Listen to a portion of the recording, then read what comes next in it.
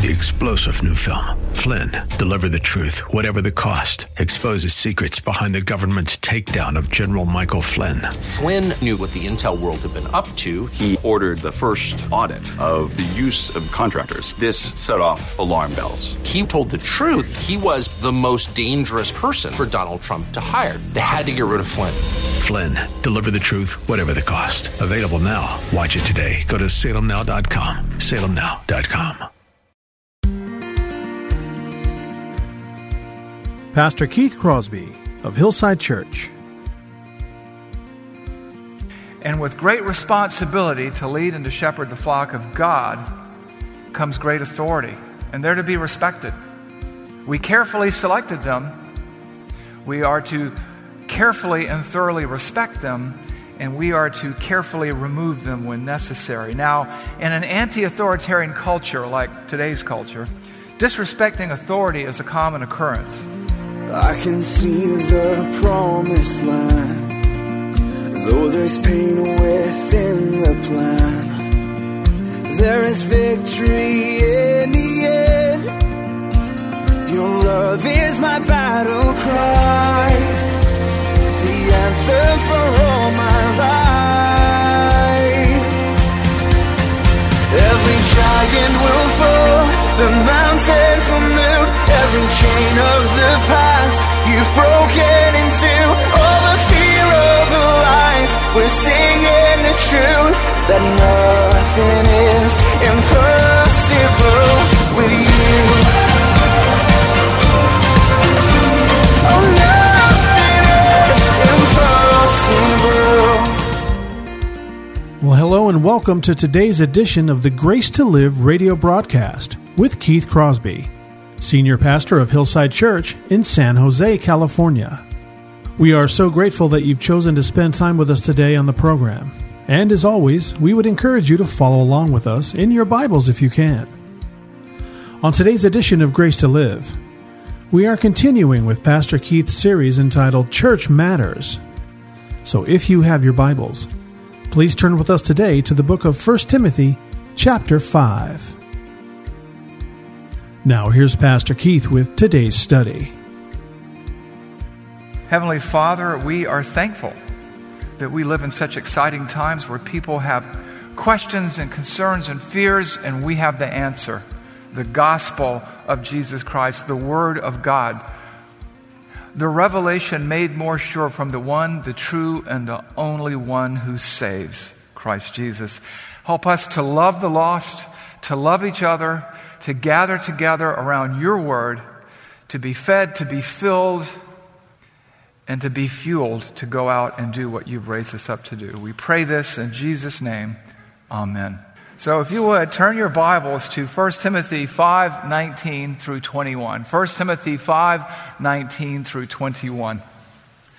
And we are continuing our series in the pastoral epistles, which we call Church Matters. Church Matters matter to God, and they should matter to us. Today's message is Church Matters, Impeaching an Elder. Something that we don't do every day, hopefully. And it's subtitled, Answer with Care, Handle with Care. And before we go any further, I want to thank Pastor Chris, as you turn there, for last week's message and standing in the pulpit. For me, I've preached that passage twice in the last 20 years, and I thought it was time for somebody else to do it. And I appreciate the way he approached it with joy and great courage. But and we had no idea it was, all things work together for good, that it was Pastor Appreciation Sunday, so who knew, right? But anyway. But what I hope you're seeing, though, through what Chris taught and what we've seen in the pastoral epistles is the importance of doing God's business God's way. We have this blueprint for doing church that many churches and many groups have lost sight of today, and that is the pastoral epistles. And one of the things we're seeing right now from 1 Timothy 3 to the qualifications of elders to 1 Timothy 5 is that elders are important. The role is an important and critical and essential role, and it is a role that is so misunderstood. And in many times, and in many cases, and in many circumstances and situations, it is a role that is so underappreciated. But the role of elder and elder governance and elder leadership is essential to the health, to the not just the survival, but if there's such a word, the thrival of any congregationally led church, any congregational church. Today, in our culture, we've lost an understanding of what a congregational church is. It's a church that elects its representatives, that chooses spiritually qualified men to lead it. That's a congregational church. It's not a pure democracy. It's elder governance is the basis, even of our own federal government, where we elect representatives. It's grounded and rooted in the law of Moses and the Word of God, representative governance. And so far we've discussed the qualifications and we've discussed the need to respect elders, to honor elders, and now we're going to talk about the need to remove some and how we go about doing that. Or we could call this, and it's a much heavier sounding word, the discipline of an elder. You know, we're fond of saying in today's culture that no one is above the law. This passage reminds us that that's true of the church first and foremost, because so goes the church, so goes the family, so goes society. And so in today's passage, we see just that. I want to sort of take us back to the purpose of the pastoral epistles, just to remind you, in case you're joining us for the first time, or maybe you've forgotten a little bit, but the pastoral epistles show us how the church is to conduct itself. And we see that in 1 Timothy 3:14 and 15. And we've read this purpose statement of 1 Timothy several times now, but it's a great song and it's worth keep on singing, right? So it says this. This is the Apostle Paul writing to Timothy. I am writing these things to you, hoping to come to you before long, but in case I am delayed, I write so that you will know how one ought to conduct himself in the household of God, which is the church of the living God, the pillar and support of the truth. The church is the basis of all ministry. And so goes the church, so goes all ministry, so goes mission, so goes denomination, so goes everything. And the church is the bride of Christ, and she is to be treated appropriately, as are her leaders. We are to carefully choose them, we are to respect them, and if necessary, we are to remove them if they violate the tenets of their office. And we'll talk more about that in a few moments. And in 1 Timothy 5:19 through 21, we see how we go about this. We see what this looks like. And in 1 Timothy 5:19 through 21, we read this. Do not admit a charge against an elder except on the evidence of 2 or 3 witnesses. And for those who persist in sin, rebuke them in the presence of all, so that, there's the purpose, the rest may stand in fear. In the presence of God and of Christ Jesus and of the elect angels, I charge you to keep these rules without prejudging, doing nothing from partiality. You know, we live in an age in popular culture where we say the accuser must be believed. And depending on who the accuser is and on who the accused is, you know, we just go with the flow. But we see that's not the way. That's not God's way. Do not admit a charge against an elder except on the evidence of 2 or 3 witnesses. And for those who persist in sin, rebuke them in the presence of all, so that the rest may stand in fear. In the presence of God and of Christ Jesus and of the elect angels, I charge you to keep these rules without prejudging, doing nothing from partiality. A couple of comments here. What we have here is a warning against extremes. You know, as a fallen people, we are sinners saved by grace. Living in a fallen world, human beings are creatures of extremes, oftentimes. They either see the elders as untouchables, who are not to be questioned, or, on the other extreme, they treat them like dirt or like hirelings or like something else. And why is that? Because we live in a fallen world. But when we go to discipline or impeach or remove an elder, we had better be very careful. Why? Because while they are servant leaders, they are leaders. Make no mistake about it. And with great responsibility to lead and to shepherd the flock of God comes great authority, and they're to be respected. We carefully selected them. We are to carefully and thoroughly respect them, and we are to carefully remove them when necessary. Now, in an anti-authoritarian culture like today's culture, disrespecting authority is a common occurrence. But we want to be really careful. And I think when I was looking at how to put together an outline that you could remember, that would stick with you, I was drawn to grammar and adverbs. So I want you to think in terms of ly words that modify verbs. If you're going to remove an elder, you should do so carefully, you should do so publicly, and you should do so objectively.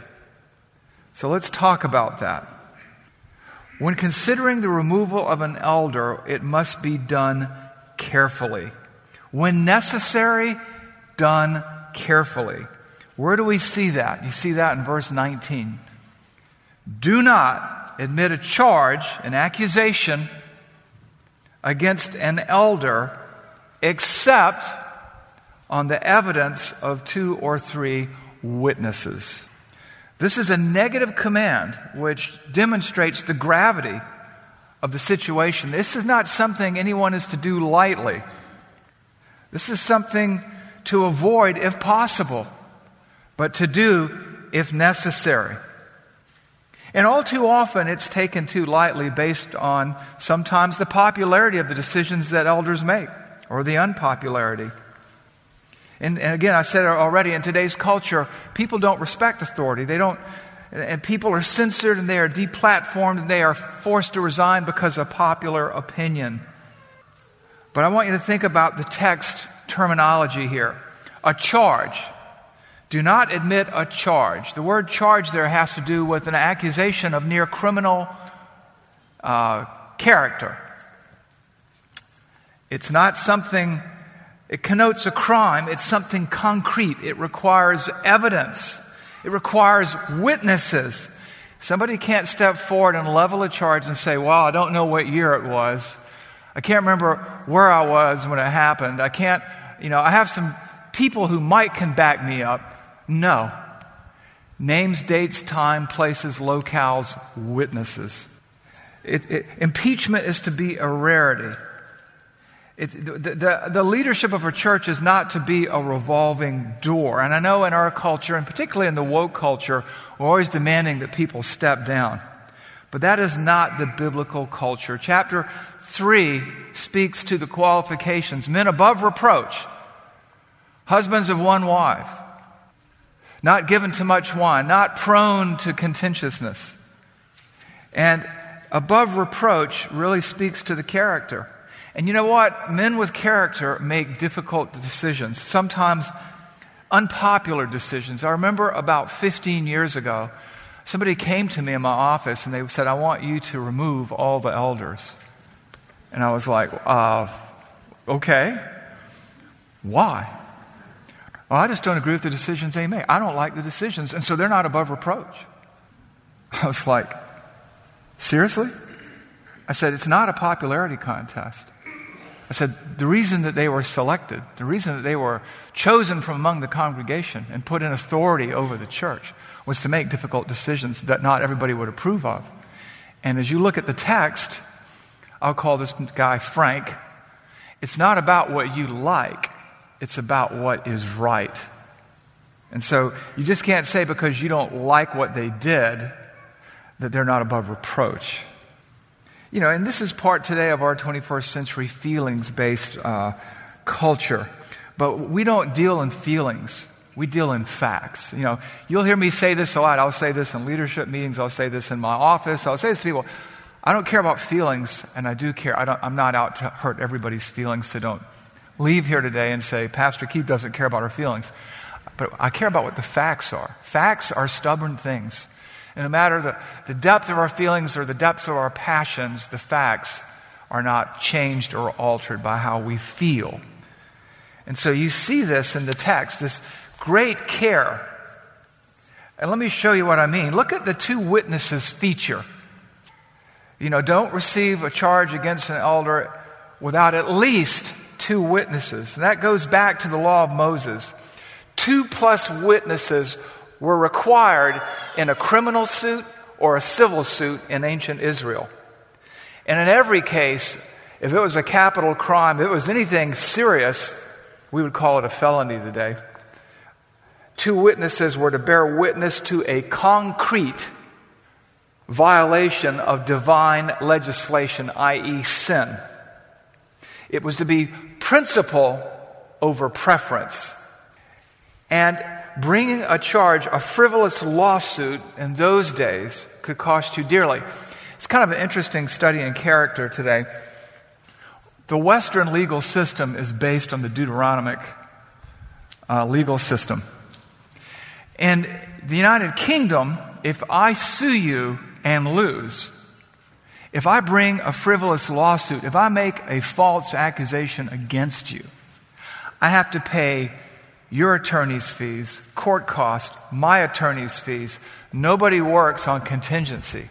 And that, you know what? Guess what? They have fewer lawsuits than we do. Here, it doesn't work that way. But biblically, it does. How do I know that? Because in Deuteronomy 19, verses 15 through 19, we see the basis that Christ uses, that Paul uses, that the Bible uses about witnesses, at least 2 witnesses. This is the basis for 1 Timothy 5:19 through 21. Let's look at it together. A single witness shall not suffice against a person for any crime or for any wrong, that's legal and civil, in connection with any offense he has committed. Only, that means only, always, on the evidence of 2 witnesses or 3 witnesses shall a charge be established. Now watch this.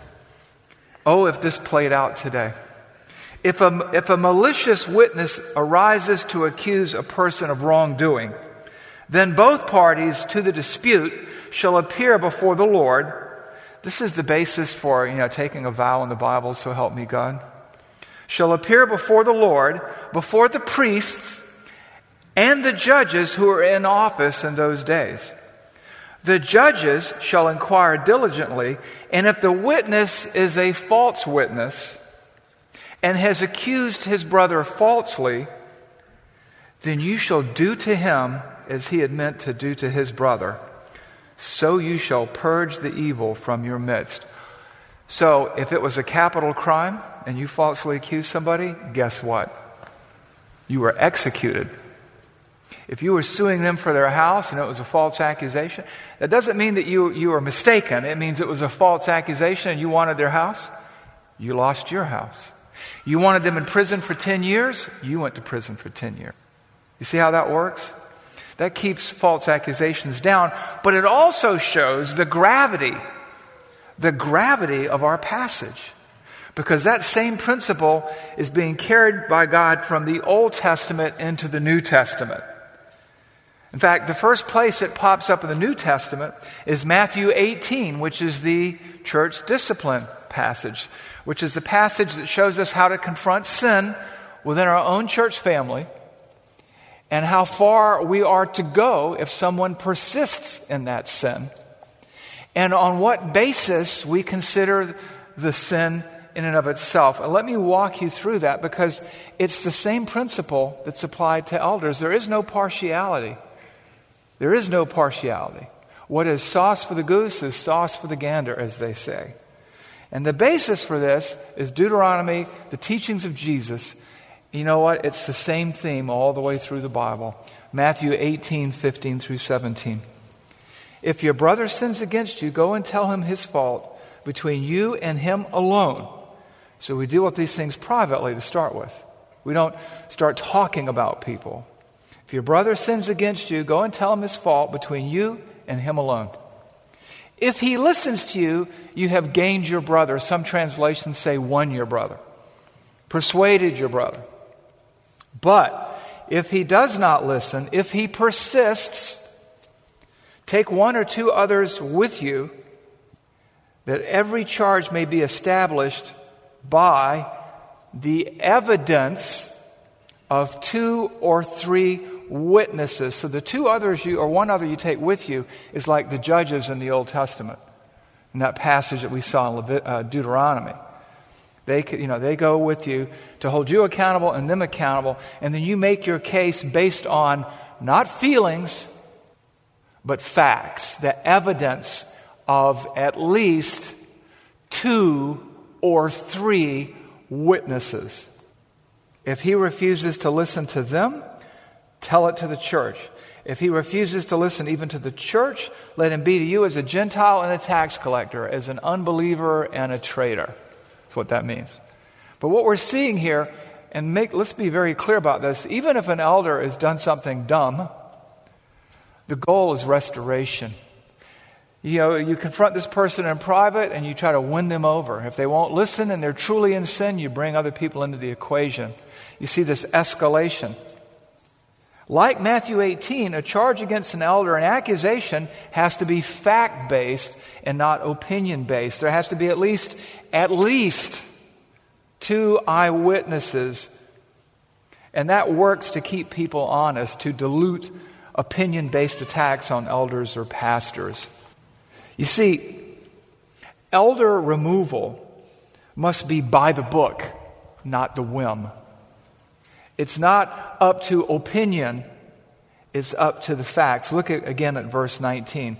Do not, this is a negative command, do not admit a charge against an elder except on the evidence of 2 or 3 witnesses. This is the idea of due process. I was watching a survey, it was a video survey.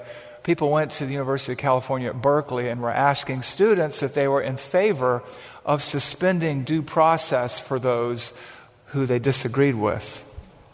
You'd be surprised how many said yes. But you see, we're talking here about real charges, real crimes, real witnesses, real evaluation, real evidence. It's not about what we want, it's about what God wants. It's about worship, it's about witness.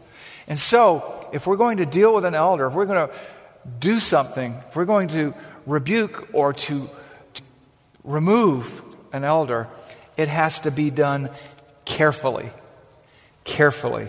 And when it comes to an elder's impeachment or removal, it also, regrettably, if they persist in sin, has to be done publicly. That's our second adverb, our second ly verb. When necessary, done publicly. Where do we see that? We see that in verse 20. It's right there. When necessary, done publicly, and why? Verse 20 gives 2 reasons.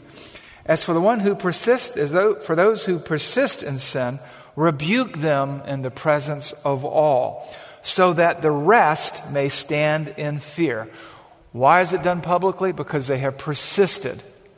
They've been confronted privately, just like in Matthew 18, and it's been determined on the basis of at least 2 witnesses and based on the evidence that there is a problem, and that they persist, that they refuse, then you rebuke them publicly in the presence of all, that all may fear. And that word all there are people who debate, does that mean so that all the elders will fear and say, I hope I don't fall into that trap myself? Or does it mean that the whole congregation will fear? Because church discipline and elder correction and impeachment is supposed to have an inoculatory effect. There are circumstances that go beyond differences of opinion, and when there is unrepentant sin in the camp, it must be addressed, it must be called out, particularly among the leadership. Now, this doesn't mean that there's an intramural spat on the elder board about something. It doesn't mean that there's not a spirited discussion. However, when we detect a pattern of behavior that is sinful, it has to be dealt with.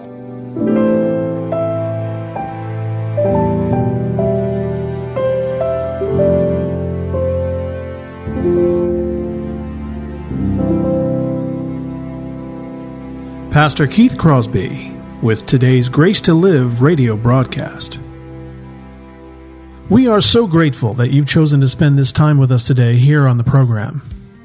And if you have questions about today's show, or if you'd like to hear more messages from Pastor Keith, then I would encourage you to visit our website, hillsidechurch.org.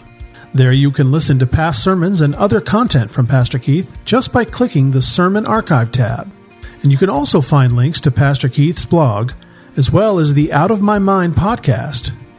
The website is also a great place to connect with us here at Hillside. You can find information on our service times, ministry opportunities, and of course you can browse our calendar of upcoming events. Again, all this and much, much more can be found by visiting our website, hillsidechurch.org. Well, we hope that you'll join us again next time on Grace to Live. But until then, I'm your host, Kevin Reeves, and on behalf of Pastor Keith and everyone here at Hillside Church, it is our prayer that the Lord will richly bless you, and thanks for listening.